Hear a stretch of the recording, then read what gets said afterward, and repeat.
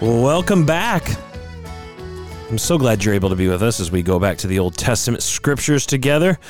This is the story of the Old Testament, week number 5, Genesis 39 through 46, and Psalms 21 through 25. Week 5, the week for January 29th, and we're now in February 4th. So this is going to be a great week of reading the Bible again. We're right in the thick of the matters of the life of Joseph. Joseph has been sold into slavery in Egypt, we saw, and then we saw, of course, the incident with Judah in chapter 38. Their lives are going to reconnect again during this week, actually. But now we find Joseph has been sold. Right, he's working for Potiphar. And he's at work in this house of Potiphar, a powerful man of Egypt. I'll read the very first couple verses of chapter 39. Now Joseph had been brought down to Egypt, and Potiphar, an officer of Pharaoh, the captain of the guard, an Egyptian, had bought him from the Ishmaelites who had brought him down there. The Lord was with Joseph, and he became a successful man, and he was in the house of his Egyptian master. His master saw that the Lord was with him, and that the Lord caused all that he did to succeed in his hand. So Joseph found favor in his sight and attended him, and he made him overseer of his house and put him in charge of all that he had. So we see here that Joseph is, the Lord raises him from the pit and puts him in a place of trust, a place of confidence with this very powerful man. And this is going to lay the foundation for Joseph's continual story here, the fascinating governing thing of how God rules over all of our lives. Before we go into Joseph's life in some of these specific chapters and such, I want to read this first of all about Joseph's life, and as we think about what he's been called to do and what God is going to do with Joseph in a surprising way in selling him to Egypt. And this is from Chad Bird, and it's called Joseph and St. Patrick, God's Unexpected Missionaries. Let's think about Joseph together, his life, which is what we're going to really be focusing on. Let's think about it from an overview perspective. It says, when Patrick was 14 years old, he was kidnapped during a raid on Britain and taken to Ireland to serve as a slave. After 6 years in captivity, he escaped, made his way back home, and eventually was ordained into the priesthood. Then, in his own ironic way, God sent Patrick back into the land of his former captivity to proclaim the freedom of the gospel. The boy who had been a slave was used by God to bring his word of salvation and life to a people who had been living in the darkness of pagan unbelief.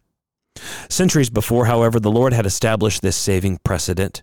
He used another teenager in another country to do his work. When Joseph was 17, his brothers sold him into captivity in Egypt.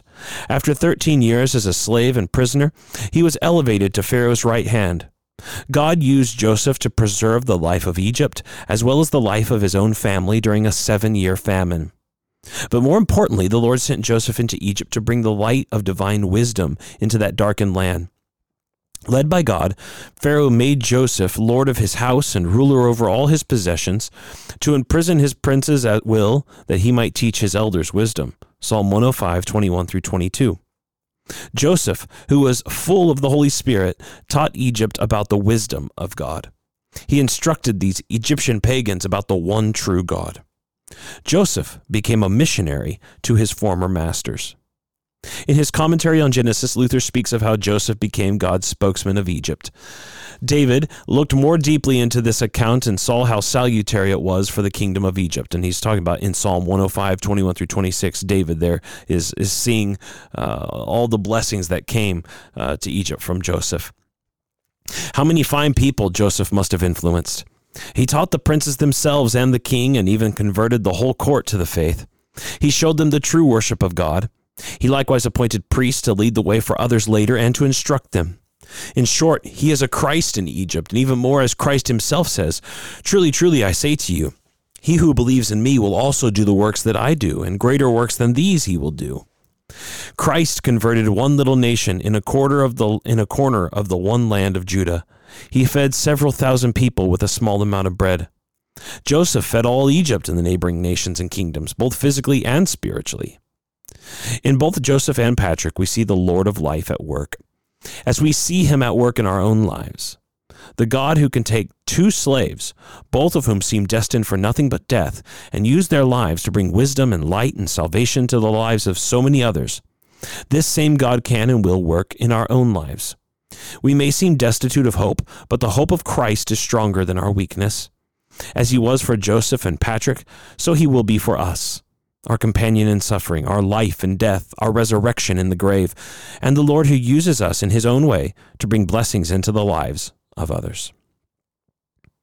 So that's kind of, as we think about Joseph's overall life, think about it also as him as a missionary of sorts, bringing the light of the gospel of God to Egypt, to a pagan nation. And think about the story of Joseph from that angle as well, an angle that we don't typically think about. But of course, first, what happens in Genesis 39? You know the story about Potiphar's wife. She sees him and she tries to continually tempt him to be with her. And here we see Joseph eventually says, I can't do this thing. I cannot sin against God. And he runs away. And we read in chapter 39, verse 12, that he left his garment in her hand and fled and got out of the house. This is from Charles Spurgeon, called Exposed to Great Danger. In contending with certain sins, there remains no mode of victory but by flight. The ancient naturalists wrote much of basilisks, whose eyes fascinated their victims and rendered them easy victims, so the mere gaze of wickedness puts us in solemn danger. He who would be safe from acts of evil must hurry away from occasions of it. A covenant must be made with our eyes, not even to look upon the cause of temptation. For such sins only need a spark to begin with, and a blaze follows in an instant. Who would carelessly enter the leper's prison and sleep amid its horrible corruption? Only he who desires to be leprous himself. If the sailor knew how to avoid a storm, he would do anything rather than run the risk of weathering it. Cautious navigators have no desire to see how near the quicksand they can sail, or how often they may touch a rock without springing a leak. Their aim is to keep as nearly as possible in the midst of a safe channel. Today I may be exposed to great peril. Let me have the serpent's wisdom to keep out of it and avoid it. The wings of a dove may be of more use to me today than the jaws of a lion. It is true, I may be an apparent loser by declining evil company, but I had better leave my cloak than lose my character. It is not needful that I should be rich, but it is imperative for me to be pure. No ties of friendship, no chains of beauty, no flashings of talent, no shafts of ridicule must turn me from the wise resolve to flee from sin. I am to resist the devil, and he will flee from me. But the lusts of the flesh I must flee, or they will surely overcome me. O God of holiness, preserve us like Joseph, that we may not be seduced by the subtle, vile suggestions of the temptress. May the horrible trinity of the world, the flesh and the devil, never overcome us. And so we see in Joseph also a helpful example and a reminder to us of the power of temptation, but also a wonderful example of how to flee from it and to turn from evil. But of course, you and I know what happens to Joseph. Potiphar's wife lies about him, and Joseph is thrown into prison. We read in verse 20, and Joseph's master took him and put him into the prison, the place where the king's prisoners were confined, and he was there in prison. This is something now to think about with you. This is by a guy named Henry Law. He's an old writer, but he has this about this section of scripture called "Numbered with the Transgressors." He says this: prison is a place of humiliation and of shame. It is peopled by those who are under accusation of crime or who are awaiting the sentence of outraged law. As such, the very name suggests ideas of infamy and chains and death. The inmates are the actual or suspected perpetrators of evil, whose name is a reproach, whom society casts out, who are as the noxious weed which must be rooted from the soil, and as the plague spot which it is peril to approach. But who is the prisoner into whose cell these words admit us?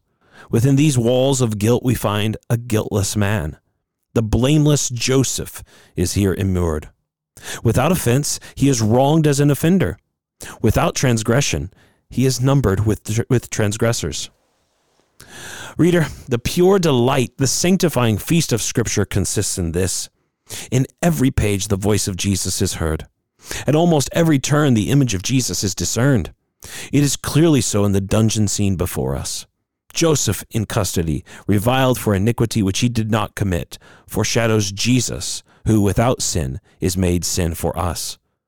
Yes, he for whom the heaven of heavens is no worthy throne is clothed for us in prison garb and tastes for us the prison shame. Hence the Spirit records he was taken from prison and from judgment. In approaching this truth, it is well to ask the amazing question, by whom was Jesus arrested? And often to ponder the more amazing reply, he was arrested by the justice of God. But why? Had any fault stained his path? The bare thought is chilling as the shock of blasphemy. Let it be met with a shudder of denial. Holiness was the essence of his being, the pulse of his soul.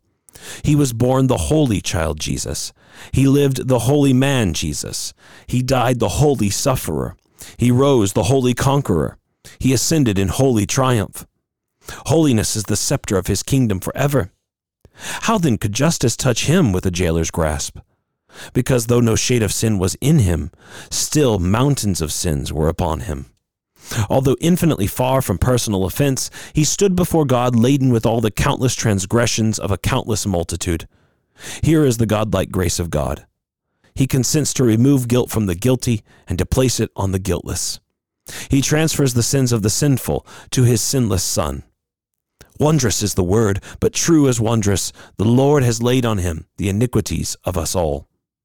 So Jesus is our sin-bearing surety. He appears by substitution as covered, defiled, deformed by the whole accumulated mass of all our guilt. He is very accounted and verily treated as the perpetrator of every evil deed, as the speaker of every evil word, as the harborer of every evil thought, which had stained or should stain each child in the redeemed family. Hence we understand the agony of his heart. My iniquities have taken hold upon me. They are more than the hairs of my head. He presents his back to receive the hateful load. Justice finds it on him, and therefore justly claims him as his prisoner. O my soul, have you by faith a saving interest in Christ? Then know your full relief. He snaps the chain which would have dragged you down to hell. He passes under the dark waters of your pollution that you may be reckoned clear of every stain. He becomes your unrighteousness that you may be the righteousness of God in him. The Bible is a sealed book. The story of the cross is a beclouded page. Peace is a delight untasted. Hope is an idle fiction until Jesus is prized as a substitute and a surety. How great the change when he is so revealed. Then justice shines in all its glory, grace in all its brightness, mercy in all its triumphs, salvation in all its riches. Then the gospel trumpet sounds with power. Behold, the Lamb of God, which takes away the sin of the world. But in the Egyptian dungeon, we see more than a resemblance of the blameless Jesus bearing blame. Transactions are transacted there, which help to unclasp the records of the empire of grace. There are two offenders of no common note by Joseph's side. Human judgment looks in vain for difference between them. They are similar in outward calling, involved in like displeasure and degradation, expecting like ignominious end. But soon they are parted. One mounts the path of favor and is crowned with honors.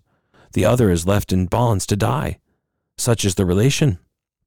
And by the way, so you notice what she's talking about, right? The baker and the cupbearer, right? The one is restored to favor, the other is executed, right? Because they both end up in prison, and that's what he's playing off. The two that Joseph was with are he's drawing a parallel between the two offenders that Joseph is with the two offenders that Jesus was with.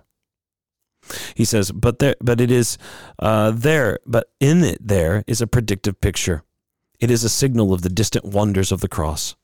When man's rage and Satan's craft seem to prevail and Jesus is led as a lamb to the slaughter, a corresponding circumstance occurs. To fill the cup of insult to the brim, notorious culprits are linked as his befitting companions. But this studied effort to degrade him to the level of the vilest sons of infamy only attests his truth. The word which cannot fail had said, he was numbered with the transgressors. Behold the fulfillment. He is uplifted between two malefactors.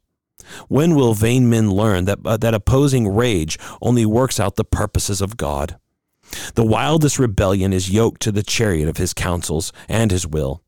But let us draw nearer and trace the coinciding features of the two events. We take our station at Calvary. The accursed trees are upraised. The three are transfixed thereon. Jesus hangs in the midst. Reader, again and again I beseech you, be often at this spot. That cross is the price of countless souls, the ransom of all the redeemed, and the glory of God in the highest. He knows nothing of sin's remission, who makes not these words his covert. He will never taste life, who washes not in the fountain here opened. He only enters heaven who pleads this plea. Jesus here suffers that he may wrest the scepter from the hands of Satan, overthrow the empire of darkness, and cause every perfection of Jehovah to be a pledge for salvation. It is a truth to be maintained before all the world that the religion which glories not in the blood of the Lamb is but a superstition of ignorance and conceit. The blood-besprinkled hope alone can live. We look next to those who writhe and torture on each side. It seems that they both begin to die, hard as the very nails which pierce them. But soon a change, as great as light from darkness, life from death, love from hate, passes over the one. He loathes the sin which once he fondled. He confesses its enormous malignity, and he professes to fear the God whom he has scorned. But from where is this newness of every feeling? It is not the fruit of outward circumstance. All visible appearances are common to them both. But one alone is touched, and taught, and enlightened, and turned. How is he thus softened? Some invisible power has entered the recesses of his heart, and there crushed every godless foe. It can only be the Spirit of the Most High. It is his sole prerogative to convince of sin. Without him, the outward fact of trial, affliction, pain, suffering, warning, threat, entreaty never opens the blinded eye or turns the wandering feet. Whenever awakened conscience cries, "Behold, I am vile, I loathe and abhor myself," omnipotence is aimed the blow which brought the rebel to his knees. But more than this, a trusting eye now gazes upon Jesus. To the mocking mob he seems a worm and no man, but through all the rags and poverty of humanity, through all the disguise of blood and infamy, faith knows the King of Kings, the conqueror of Satan, the divine deliverer, the all-subduing Savior. The shameful cross is discerned as the glorious high throne of incarnate deity. Here again we see the mighty Spirit's work. He alone can show Jesus to the soul. But when he speaks the word, the despised and rejected of men is loved and adored as the chief among 10,000, the altogether lovely one, the one dispenser of the mercies of salvation. But this is not all. A man may confess, "I have sinned and yet perish." Such was the case of Judas. The knowledge of the head may boast, "We know you, who you are," and never obtain life. Such is the case of the devils. To gain interest in Christ, there must be a personal application to him, close dealing with him. But when the soul is deeply taught its need and sees that Christ alone can minister relief, it cannot be kept back. It receives a strength which bursts all fetters, wades through oceans of difficulty, surmounts mountains of obstacles, and never rests until, safe in his sheltering arms, it hears the welcome of his lips. It was so with the dying thief. Mark his cry, "Lord, remember me. I am perishing, but you can save me. The flames of hell almost encompass me, but you can rescue me. Lord, remember me." Reader, is your need less than his? No, for it is great as need can be, and things infinite admit not of comparison. Is your loss less precious than his? Is your eternity less eternal? It cannot be. Have you then cried with this intensity, "Lord, remember me"? Happy they whose hearts thus wrestle with the Lord. They win the priceless prize of heaven. They gain the matchless gain of everlasting joy. It was so with the dying thief, so it will always be. Quick is the heart of Christ to feel, and swift his word to cheer. This day you shall be with me in paradise. There is no doubt, no demur, no delay. A sinner mourns, the Savior pities. A sinner looks, the Savior smiles. A sinner speaks, the Savior hears. A sinner prays, the Savior answers. The petition is, "Remember." The grant is, "You shall be with me." Blessed sorrow, blessed faith, blessed prayer, blessed grace, blessed Savior, you are worthy to be called Jesus. You are worthy to reign on the throne of the adoring heart. You are worthy to be extolled with every breath. You are worthy to be proclaimed by every lip in every climate and every age. You are worthy to be the eternal hymn of eternal hallelujahs. It may be that I address some who, through many years of worldly mindedness and unbelief, have been tottering on the precipice of perdition. But you yet live, and Christ still lives, and the Spirit has ever a heart of tenderness and an arm of power. Therefore there is hope. The door, though closing, is not yet closed. The thief pressed forward and found grace. He had a golden moment. He seized it, and he is now with Jesus. What will you do? Will you sit still and perish? But perhaps Satan, that liar from the beginning, is suggesting the thought that a deathbed will bring grace to repent and to believe and to seek mercy. Believe him not. Was it so with the other thief? The gnawing of agony only hardened him. Hell was near, but he neither saw nor feared nor shunned it. And now from the midst of a fiery lake he warns as a frightful beacon that death approaching with sure tread and touching with strong hand neither changes the heart nor begets faith. But let me rather hope that you have drunk deep truly of the cup of life. If so, you differ, you widely differ, you infinitely differ from former self and from the mass around. But from where is the difference? Surely you will gratefully allow.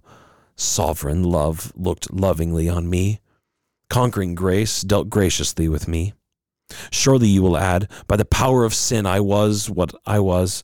By the grace of God I am what I am. Sin numbered me with transgressors, but eternal purpose and eternal love laid help for me on one that is mighty. Jesus was numbered with the transgressors, that I might be numbered with his saints in everlasting glory. So there we see a very Christ-centered application of that one idea that Joseph is there, numbered with the transgressors. He's raised out eventually, right? Eventually, the Lord raises him up. He interprets Pharaoh's dreams, and he's brought to power. He opens the storehouses of grain to the people of Egypt. And actually here, I've got some more that I could read of Henry Law again, but I think it's quite long, and it might be more than we need to do today. But he has a helpful thing called The Storehouses Opened, which are talking about all of the ways in which, like Jesus, like Joseph, right, opened up all the storehouses to feed them. Similarly, we see the ministry of Christ, the bounty that he gives us in his mercy and grace. But then eventually in Genesis chapter 42, we read beginning here. When Jacob learned that there was grain for sale in Egypt, he said to his sons, "Why do you look at one another?" And he said, "Behold, I have heard that there is grain for sale in Egypt. Go down and buy grain for us there, that we may live and not die." So Joseph has risen to power. You know the story. He rises to power, and then in God's providence, Jacob has to say, "Why don't you guys go to Egypt and go buy some grain?" This is Charles Spurgeon, God's provision. Famine pinched all the nations, and it seemed inevitable that Jacob and his family should suffer great want. But the God of providence, who never forgets the objects of electing love, had stored a granary for his people by giving the Egyptians warning of the scarcity and leading them to treasure up the grain from the years of plenty. Little did Jacob expect deliverance from Egypt, but there was grain in store for him. Believer, though all things are apparently against you, rest assured that God has made a reservation on your behalf. In the roll of your griefs, there is a saving clause. Somehow he will deliver you, and somewhere he will provide for you. Your rescue may come from a very unexpected source, but help will definitely come in your extremity, and you will magnify the name of the Lord. If men do not feed you, ravens will, and if the earth does not yield wheat, heaven will drop manna. Therefore be of good courage, and rest quietly in the Lord. God can make the sun rise in the west if he pleases, and can make the source of distress a channel of delight. The grain in Egypt was all in the hands of the beloved Joseph. He opened or closed the granaries at will, and so the riches of providence are all in the absolute power of our Lord Jesus, who will dispense them generously to his people. Joseph was abundantly ready to help his own family, and Jesus is unceasing in his faithful care for his brethren. Our responsibility is to go after the help that is provided for us. We must not sit still in despondency, but stir ourselves. Prayer will bring us quickly into the presence of our royal brother. Once before his throne, we have only to ask and receive. His stores are not exhausted. There is still grain. His heart is not hard. He will give the grain to us. Lord, forgive our unbelief, and this evening constrain us to draw largely from your fullness and receive grace for grace. So God, in his control and sovereign plan, brings Joseph's brothers there. And we see eventually, right, they have to go back to Egypt in 43, and Joseph tests his brothers in 44 before eventually in chapter 45, he reveals himself to them, right? And we see Judah here says in this beautiful passage, I think it's in 44, yes, this amazing speech that Judah gives, and he says basically, take me instead of the boy. He offers himself as a substitute, which is obviously a picture of the substitutionary work of Christ for us, where he comes as our greater Judah and says, take me and let the boy go instead. But then eventually in Genesis 45, we read this in verse 1, then Joseph could not control himself before all those who stood by him. He cried, make everyone go out from me. So no one stayed with him when Joseph made himself known to his brothers. And he wept aloud so that the Egyptians heard it, and the household of Pharaoh heard it. And Joseph said to his brothers, I am Joseph. Is my father still alive? This is from Genesis 45. This is called Joseph's Moment of Truth. It's an excerpt from a book called Graciously Keep Me This Night, written by Steve Krischel. A few years ago, a 90-year-old German man shuffled into a courtroom. He had lived a life that was more eventful than he cared to admit. He entered the halls of justice, but not to watch a trial. He was on trial. His name was Oskar Groening, and he was charged with accessory to murder. He couldn't deny it. 75 years earlier, he had served as a Nazi officer at Auschwitz, one of the concentration camps used to exterminate the Jewish people during World War II.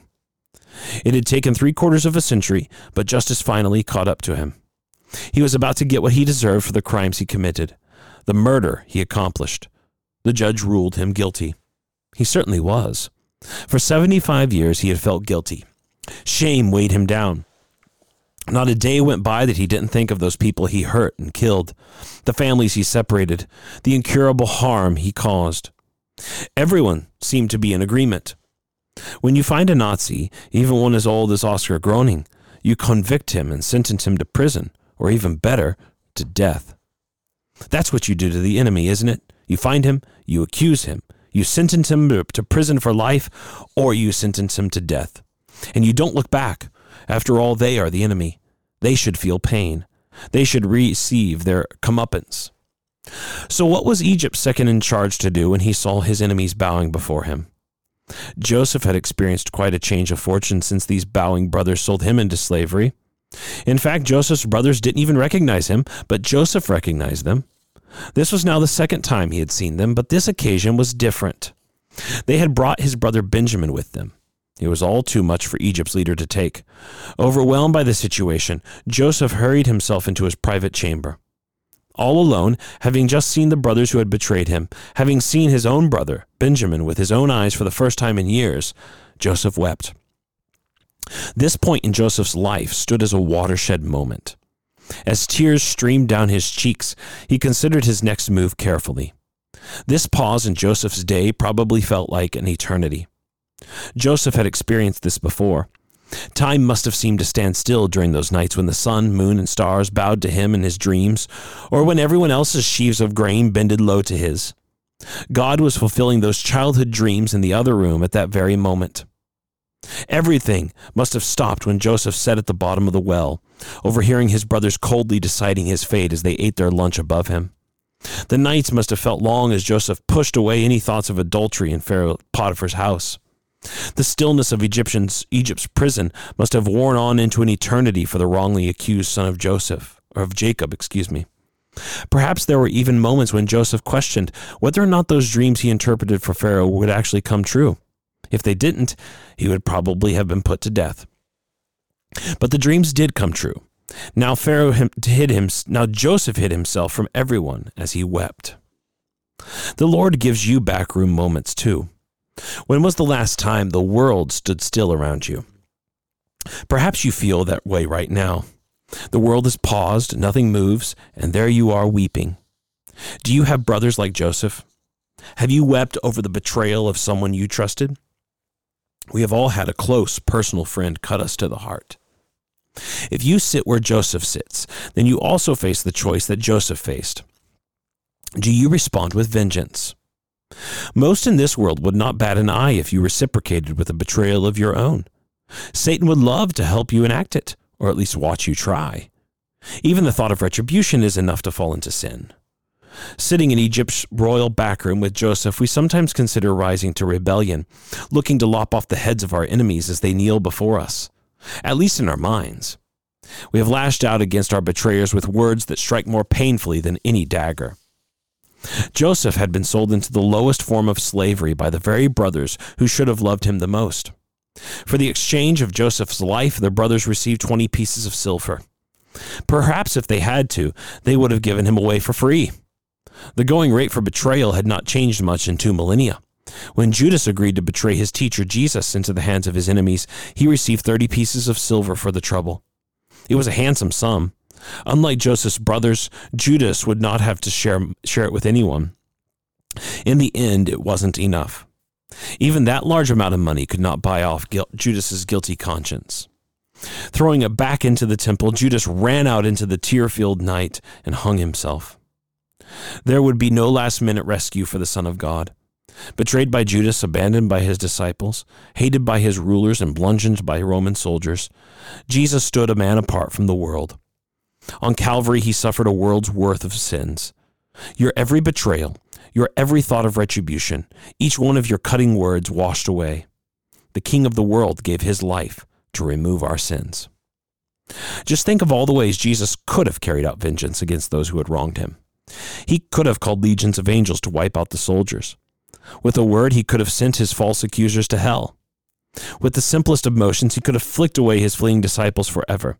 Yet what does your suffering Savior declare from the cross? Father, forgive them. And you are forgiven. Even you, even me, criminals though we are, guilt-ridden though we may feel, you are forgiven. And now, just as importantly, you get to forgive those around you. The woman who betrayed you, Father, forgive them. The family that wants nothing to do with you and what you believe, Father, forgive them. The man who took something dear from you, Father, forgive them. After his somber moment alone, Egypt's highest foreign-born son returned to the room. They ate, and he sent them away. But inside, hidden inside one of their bags, was a cup, a reason to make them return. Perhaps it was a final test to make sure his brothers had amended their lives. Judah passed the test. Standing up for his brother, Benjamin, in whose sack the cup was found, Judah offered himself up as a slave in Benjamin's place. It was more than enough. Finally, the wronged brother left for dead. The betrayed sibling who was sold into slavery revealed himself. This Egyptian leader was their brother Joseph.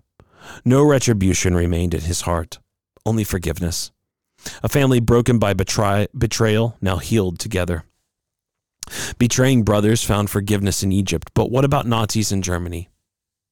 Of all the people seeking the death of Oskar Groening, that Nazi war criminal, one woman was perhaps most justified. Her name was Eva Kor. Eva was an Auschwitz survivor. Groening had watched as Eva's parents and her 2 older sisters had been killed. And now that Groening was on trial for his crimes, Eva traveled over to Germany to see him face to face. Everyone who knew this woman must have wondered just how strong her words toward this man would be. How could they not be? He was at least in part responsible for the death of her entire family. What would you say? A final parting shot?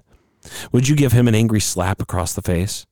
Or maybe you would just watch as this old man feels his soul torn apart in the courtroom, as evidence mounts against him, slowly pushing him to prison or even execution. After all, it is what he deserves. Eva Kor, her family's sole survivor of Auschwitz, finally met Oskar Groening face to face. She went right up to him, raised her arms up, and hugged him. Then she said the 3 hardest words she would ever say. I forgive you. And if Eva could forgive Oscar, if Joseph could forgive his brothers, if Jesus could forgive you, then you can forgive also, even your enemy. One last thing I want to read to you from Genesis 45. Highlights again Joseph to us. This is called Come Near to Me, Please, by Daniel Emery Price. There is no shortage of blogs, books, and sermons that use the life of Joseph as a model for Christian living. From not giving up on your God-given dreams to fleeing sexual temptation to being faithful in tribulation, Joseph is like proverbial Swiss Army knife of godliness. However, the primary point of Joseph's life and every story in Scripture is to point us to Christ, to tell us something about what God is like and how he interacts with his creation. In this text, Joseph reveals his identity to his brothers. This is a terrifying thing for them.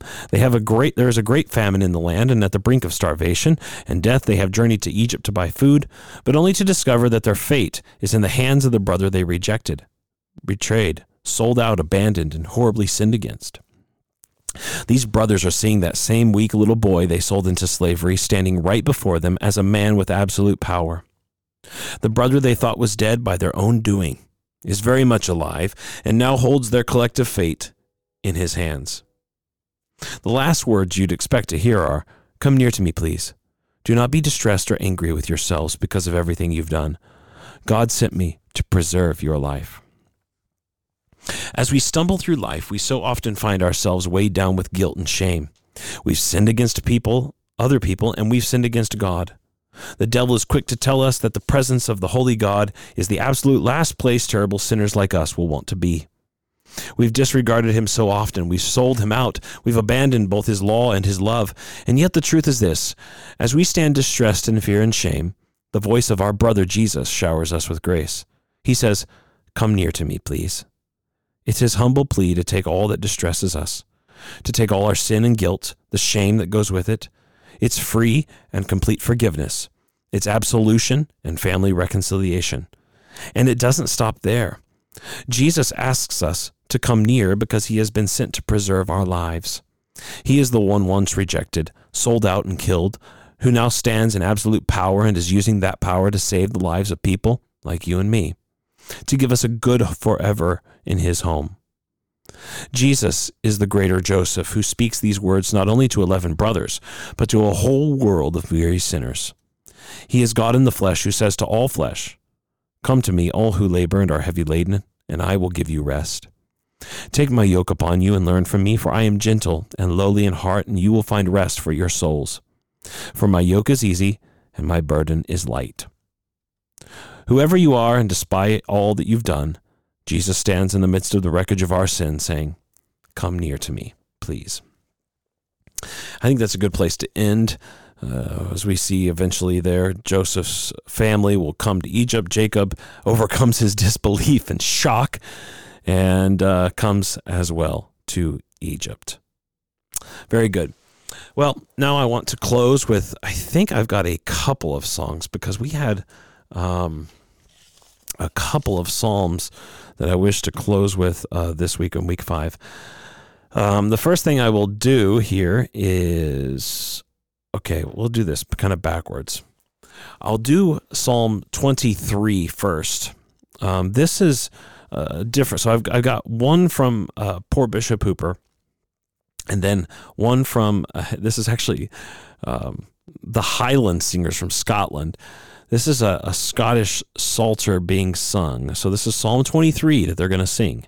And this is kind of like, I mean, this is a trained group, but you could also get an idea of what it might sound like for the Psalms to be sung in a congregation, because there are churches, and I've actually preached at least a couple, that sing only the Psalms in worship.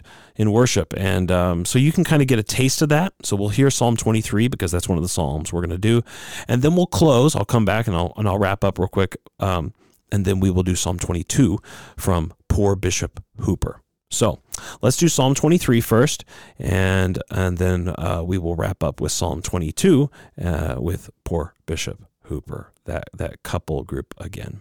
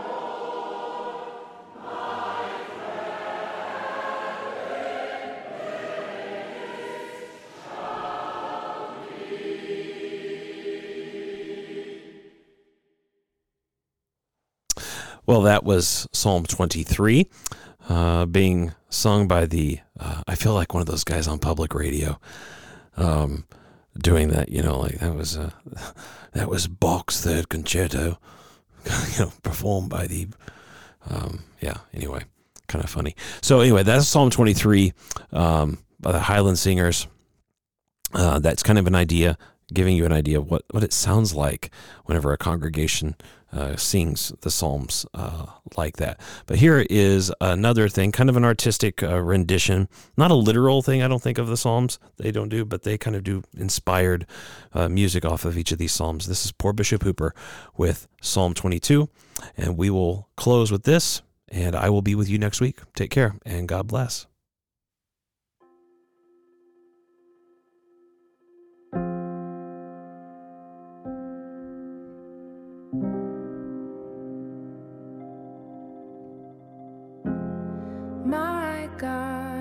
My God, why have you forsaken me? Why have you abandoned me? My God,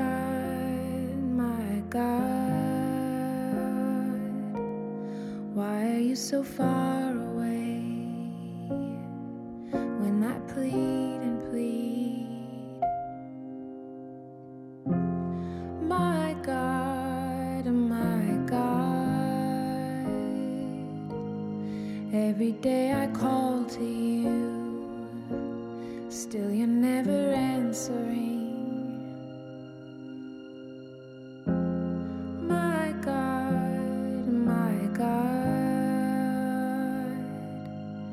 every night I know you hear my voice, but I can't quite seem to find relief. Yet you are holy, enthroned in praise. Israel, they trusted you and they were saved.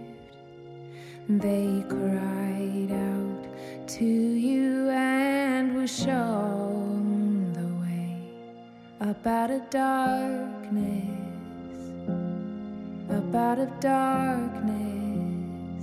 into the place you made.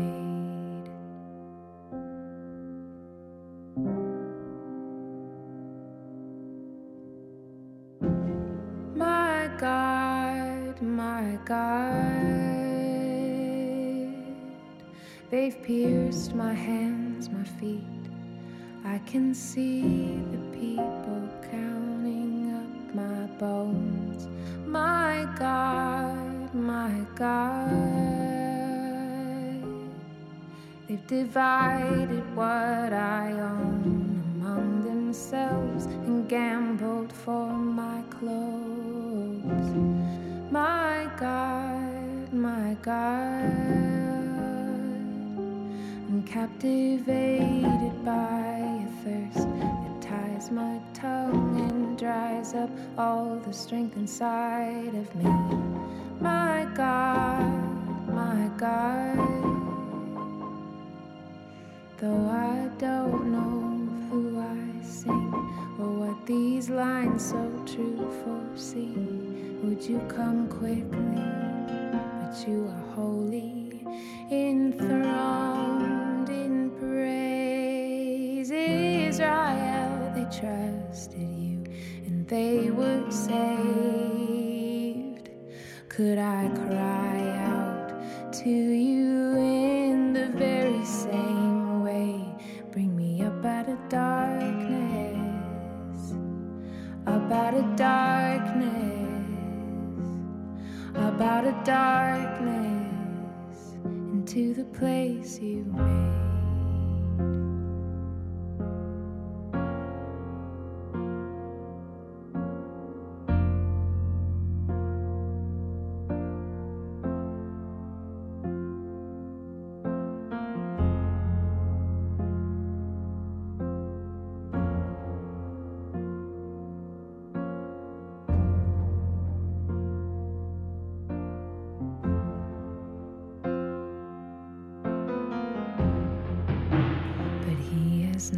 despised me or left me in affliction. He did not hide his face from me. He did not hide his face.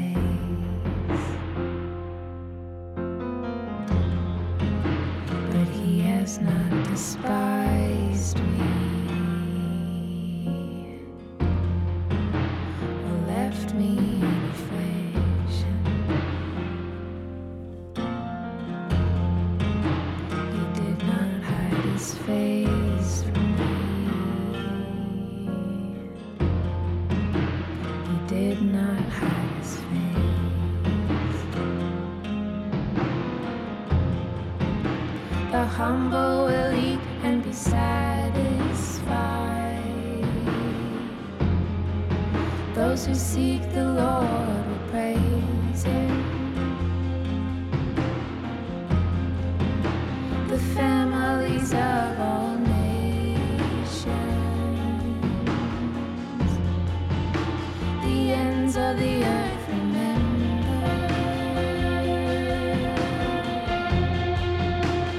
People yet unborn proclaim,